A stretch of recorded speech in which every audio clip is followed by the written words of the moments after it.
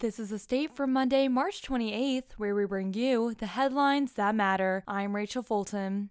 On March 3rd, President Stanley announced a community-wide email that Michigan State University's mask mandate would be lifted in most indoor settings on campus, excluding classes and labs, starting on the following Sunday, March 6th. Kinesiology freshman Kristen Lund said that he was surprised by the email announcing the mandate lift, but also felt excited, despite his confusion about why it was not a full removal. Anthropology sophomore Allison Ahrens said that although she usually wears her mask, it is nice not having it required. Other students, like human biology freshman Emily Wosbutt, the mask mandate removal means decreased safety on campus. The removal comes in the wake of several weeks of downtrends from COVID cases at MSU, with the week of the announcement having only 20 positive cases. This is a drastic difference from the 250 positive cases during the first week of the semester. These trends are consistent with the national trends.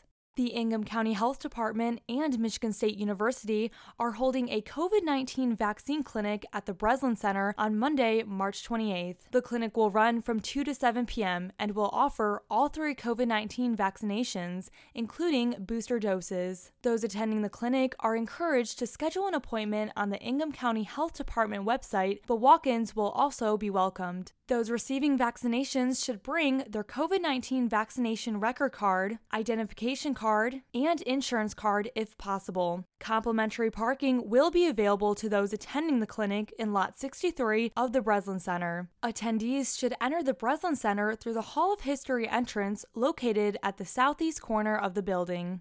Former Clemson sophomore guard Gabby Elliott is returning home to Michigan and reuniting with her high school teammate, current Michigan State women's basketball freshman guard Dee Hageman, following the end of the 2021-22 season. Elliott announced her arrival on Twitter on Friday afternoon, stating, "I'm back," with a green heart emoji and a picture of herself in a Spartan jersey. Before Clemson, Elliott went to Detroit Edison High School with Hageman. She was number 42 in ESPN's Top 100 list of recruits, Michigan Gatorade Player of the Year, and Michigan Miss Basketball. During her freshman season, she averaged 26.4 minutes per game, turning in 18 double-digit scoring performances on 44.8% shooting from the floor, 33.9% beyond the arc, and 61.2% from the stripe. As a sophomore, Elliott only played in 12 games before entering her name into the transfer portal following Clemson's loss to North Carolina State on December 20th, 2021. She was averaging 9.4 points, 2.8 rebounds, and a 1.4 assists on 35.6% shooting from the floor, 27.7% beyond the arc, and 54.5% from the stripe. Thank you for joining us for The State, produced by the State News and Impact 89 FM. You can find us online at statenews.com